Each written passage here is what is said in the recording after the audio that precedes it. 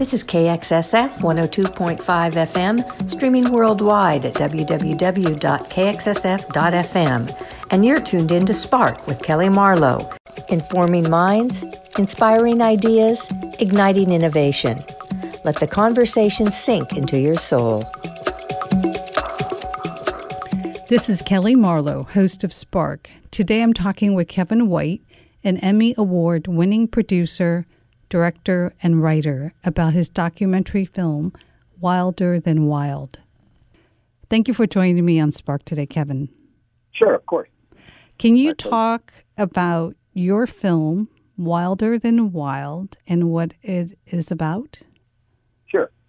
So Wilder Than Wild, Fire, Forest in the Future, is really about, it's a documentary that reveals as much as anything how fuel buildup and 100 years of fire suppression, added with climate change and a growing population in wildland urban areas, has really contributed to these catastrophic wildfires that we're seeing, what some people call megafires.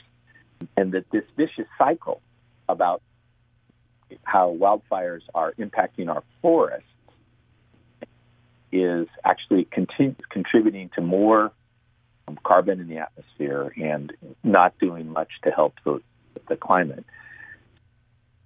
It's really a film, in a sense, that was my journey through this process. We started the film in 2014, and what initiated my interest in the film was the Rim Fire. 250,000 acres burned in Yosemite and Stanislaus National Forest, and I have a family cabin that's very close to there. And what really was clear, studying the Rim Fire, was that this was a different kind of fire. This was a huge so-called mega fire.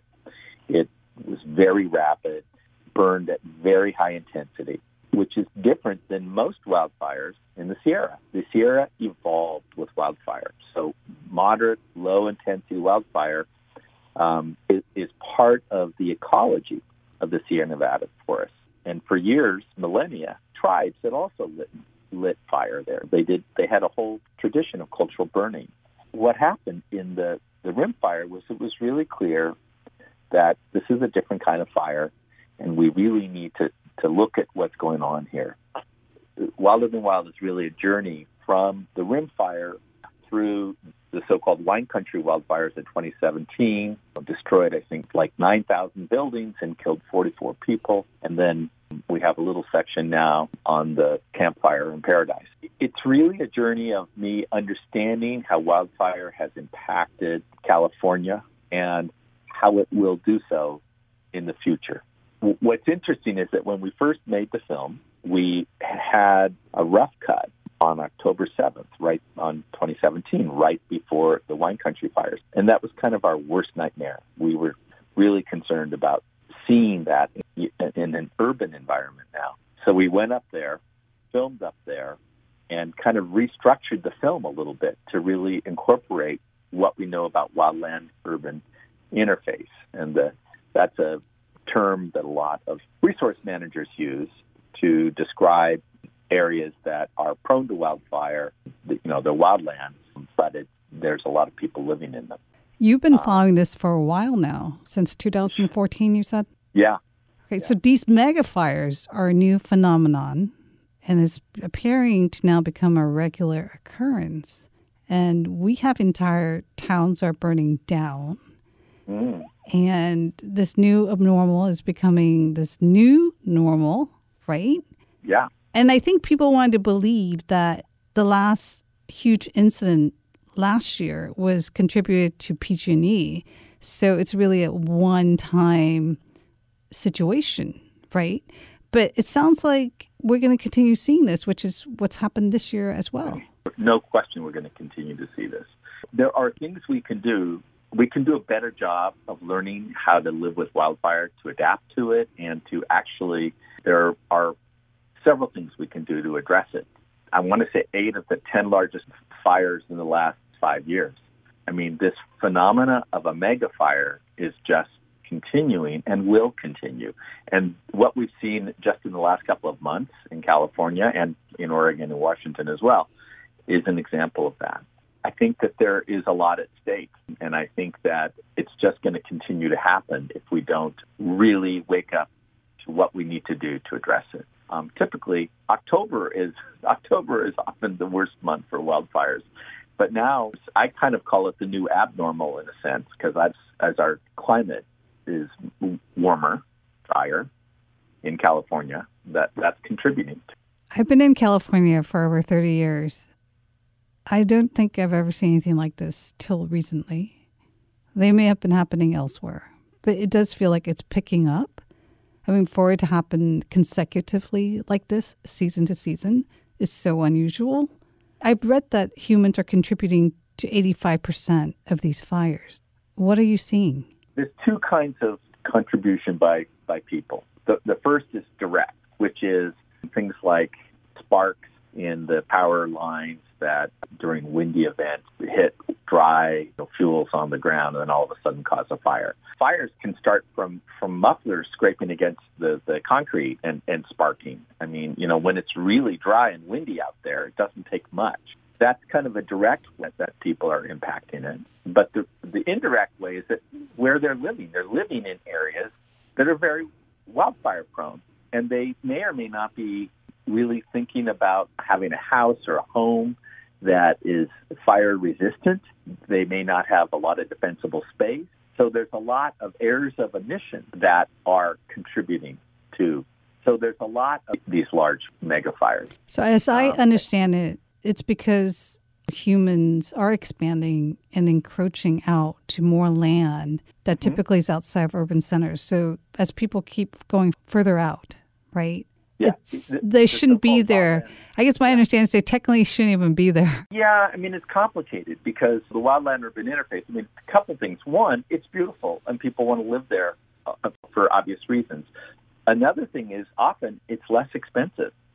So there's a lot of rural poverty, actually, and in some of these areas, rural working-class areas for a lot of these areas. So I think the question is, how are we going to modify our policies to adapt to this? So that people shouldn't expand, like encroach further out? I think it's a complicated question. I think what we need to do is if we're going to do that, then we should be absolutely clear about how we're going to live with wildfire in those areas and what we can do about it. Not going to make sense just to put a house in the forest and say everything's going to be fine. Both from a policy point of view and from an individual landowner point of view, we're going to have some consensus on living with wildfire, creating defensible space and acknowledging the risk. I mean, right now, I can't get insurance for our family cabin in the Sierra, and most people can't get insurance, except for this California FAIR plan, which is prohibitively expensive, and basically it just covers fire and some other catastrophic events. And that, I think, is also going to push people to think about, do I want to risk everything living in these areas? They may go without insurance. Yeah. So people are going to have to make decisions. We're going to have to figure out how we're going to address. You can do all kinds of things about defensible space, and you can try to have a house that has a metal roof, and you could be being really careful with making sure there's not a lot of flashy fuel on the ground around your house and all that. But when you get these big fires, and they're so-called crown fires, a ball of fire starts spreading to the top, the crown of the trees, and just goes from tree to tree to tree. It incinerates, particularly with wind. The heat, the fuel, and the wind combine to create infernos. I mean, these are really infernos, and it's hard to believe unless you experience it. But then when you see it, I tell you, you don't forget it, because the power of a wildfire is just unbelievable. It can just absorb forests and homes and everything in its path. I can only imagine. There are many people who don't believe that climate change is a factor in these wildfires. Now, the question then is climate change causing the wildfires, or with the destruction of the immense number of acres that's happening right now, contributing to climate change with emissions of now more carbon in the air? I mean, acres of carbon, right, at this point. Or is both happening? Yeah, it's difficult to say direct cause and effect. What is clear, just look at the facts. We've had a lot more mega fires in the last 10 years. As California becomes warmer and drier, the temperature is clearly up. We've had years of drought, less snowpack, all of that. We have a warmer and drier California. It's very good science to say that's related to climate change patterns, warming world, frankly. The problem is, when you have that, it exacerbates what is already a difficult situation. It started 100 years ago. When they started having wildfires, they wanted to keep all the trees. They looked at trees as a resource. They didn't want the trees to burn. They needed to provide lumber for a growing state, right? So they really had what they call the 10 a.m. policy. 100 years ago, it was like if there was a fire, the first thing to do was to put it out. So when you have 100 years of fire suppression in a state that evolved with fire, you're going to have a lot of fuel. California had its own internal process where wildfire is natural. It would come in. It was often lit by lightning. It would come in during certain times of the year, burn out the fuels on the ground, mid to low intensity. There's some of it was high intensity, but usually not more than 5 or 10%. And this is called prescribed burning, right? Well, actually, prescribed burning is what we do, actually. Prescribed burning means we prescribe fires. But because for years, for millennia in California, we had that naturally. So then when we suppressed it, 100 years of fire suppression, not just in California, throughout the West. You add to that a warmer, drier climate, and then you also add to that people living in areas that are prone to wildfire. Then you've got this kind of toxic, difficult mix exacerbating these fires and turning them into, if you will, really catastrophic mega fires. Your film does suggest that there needs to be prescribed burning, right? Right. Where you're clearing the grounds from building up and it's like small fires that then prevent bigger fires. Correct. And it's essential because, in a sense, we're trying to emulate what nature used to do naturally and what the tribes did naturally for millennia. What we're trying to do is introduce fire on the landscape in a way that's healthy for the landscape. It burns all the flashy fuels on the bottom, and the smaller trees, it gives the other trees room to breathe. The amount of trees per acre in the Sierra Nevada, for example, is way more than it used to be 100 years ago. Part of this is we have a lot of trees per acre. Why aren't we doing more prescribed burning? So it's really a couple things. One, prescribed burning, we absolutely need to do more prescribed burning. And I think there's consensus across the board and bipartisan support for this. And there's recently they've been given some more funds to do this. But the reasons that it often doesn't happen at, say, landscape scale has a lot to do with smoke and air quality. So they can be preparing for a prescribed burn. And then they may or may not be able to add all of that smoke into the atmosphere because of the air quality issues, and particularly in California. Right now, we're living with a lot of smoke from all of these wildfires, and you can see that that's also toxic. So you're saying that it's not easy to do because it's going to affect air quality, and there's just other issues tied to it that they have to address at the same time. Exactly.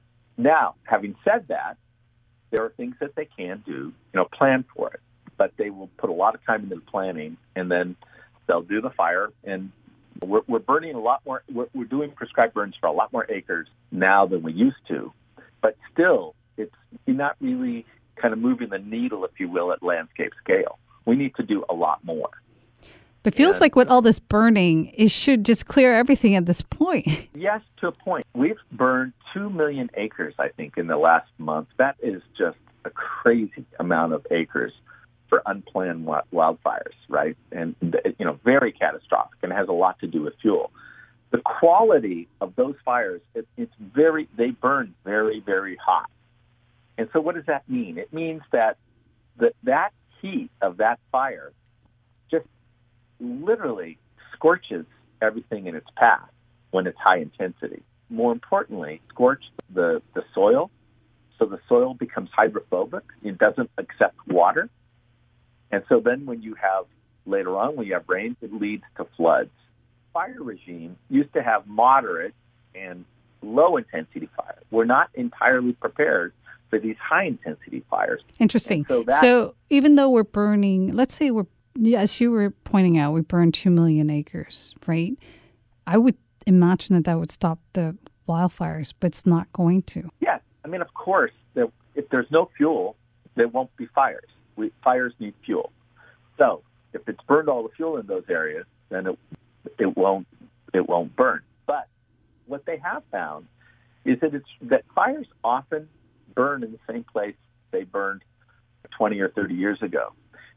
It's really interesting. In the wine country fires, the Tubbs fire, there was a fire in 1963 that was exactly the same footprint as the Tubbs fire. Just superimpose them, and they look almost identical in terms of the area that they burned.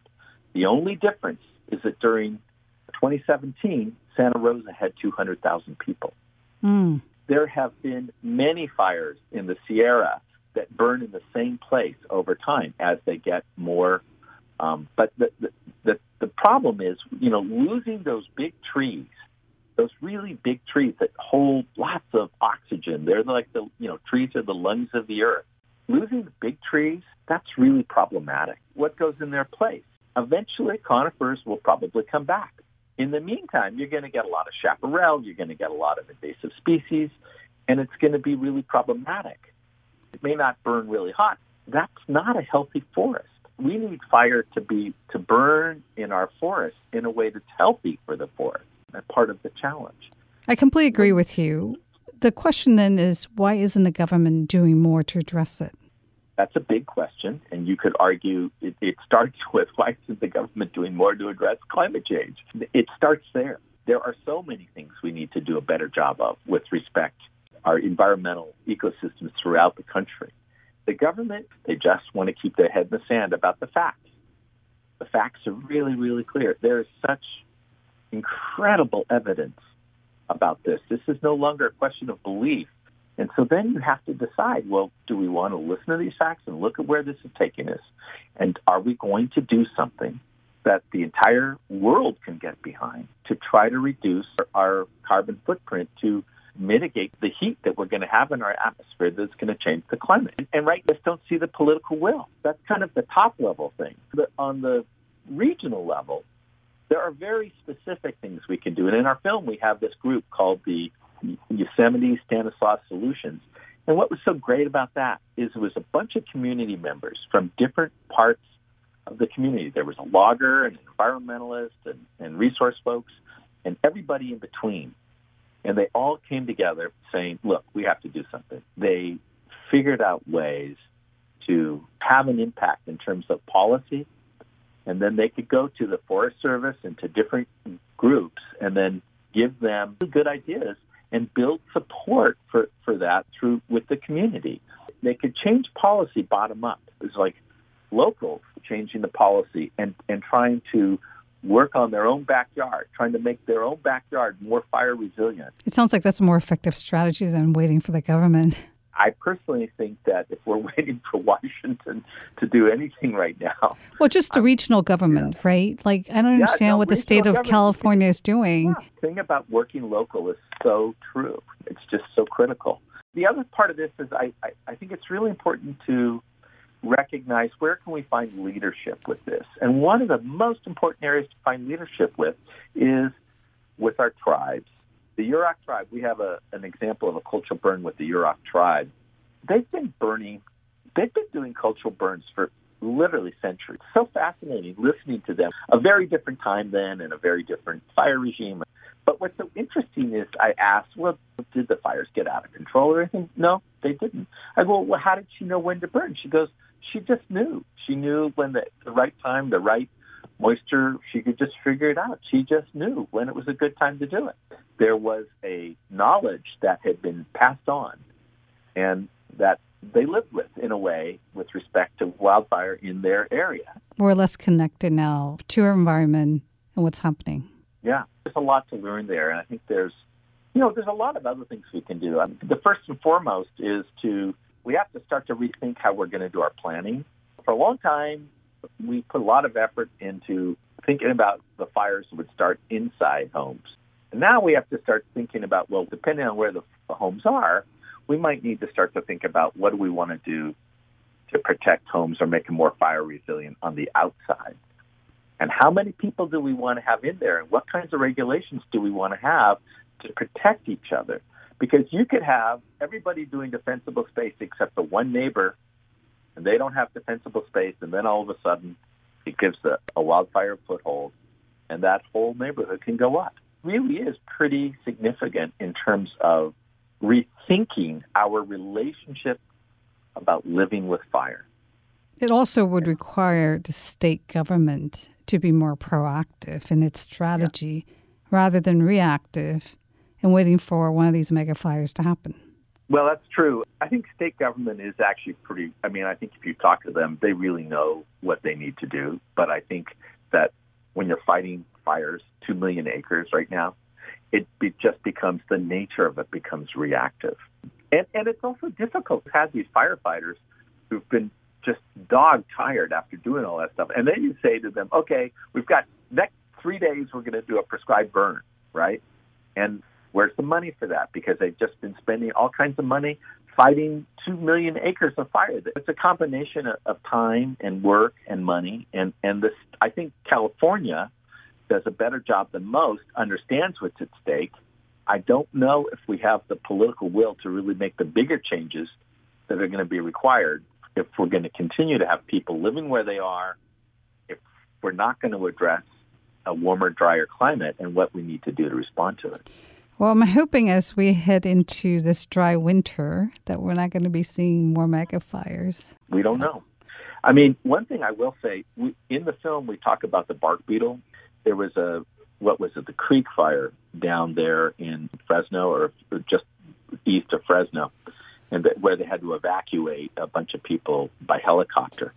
And we filmed down there, and all these shots in our film of the dead trees, of the dead pine trees, as a result of bark beetle, that was related to drought. When there wasn't enough water, the trees were susceptible to disease. The beetles got in there and they killed millions and millions of trees. Then, in the Creek Fire, as soon as I heard that fire was there, I said, oh, man, that's going to be bad. And within no time, it just took off. Wow. I mean, because guess what? There was a lot of dead trees. Yeah. And that's just like kindling for the fire. So we have to, great to do prescribed burns, but we have to start to think about ways to thin the fuels in all kinds of ways. There's all kinds of tools that we can use at our disposal to do that. What's really clear is what we're doing now by waiting for fires to come is not working. Where can we all see your film so we can learn more about what's going on and how to address it? The film is on PBS right now. And so there's lots of PBS. We've had something like 300, probably 350, I guess, broadcasts throughout the country, which I was really excited about because it gets seen as a Western issue. It's actually an issue for the entire country and the world. See it on PBS. You can see it on demand on Vimeo, and it's going to be in Canopy, which is the platform that both schools and libraries use. If you just go to our website, wilderthanwildfilm.org, there's a lot of information there about ways to see the film. Well, thank you for sharing your journey in observing what's going on with these wildfires and your documentary film. Of course. Thank you. Great to talk with you.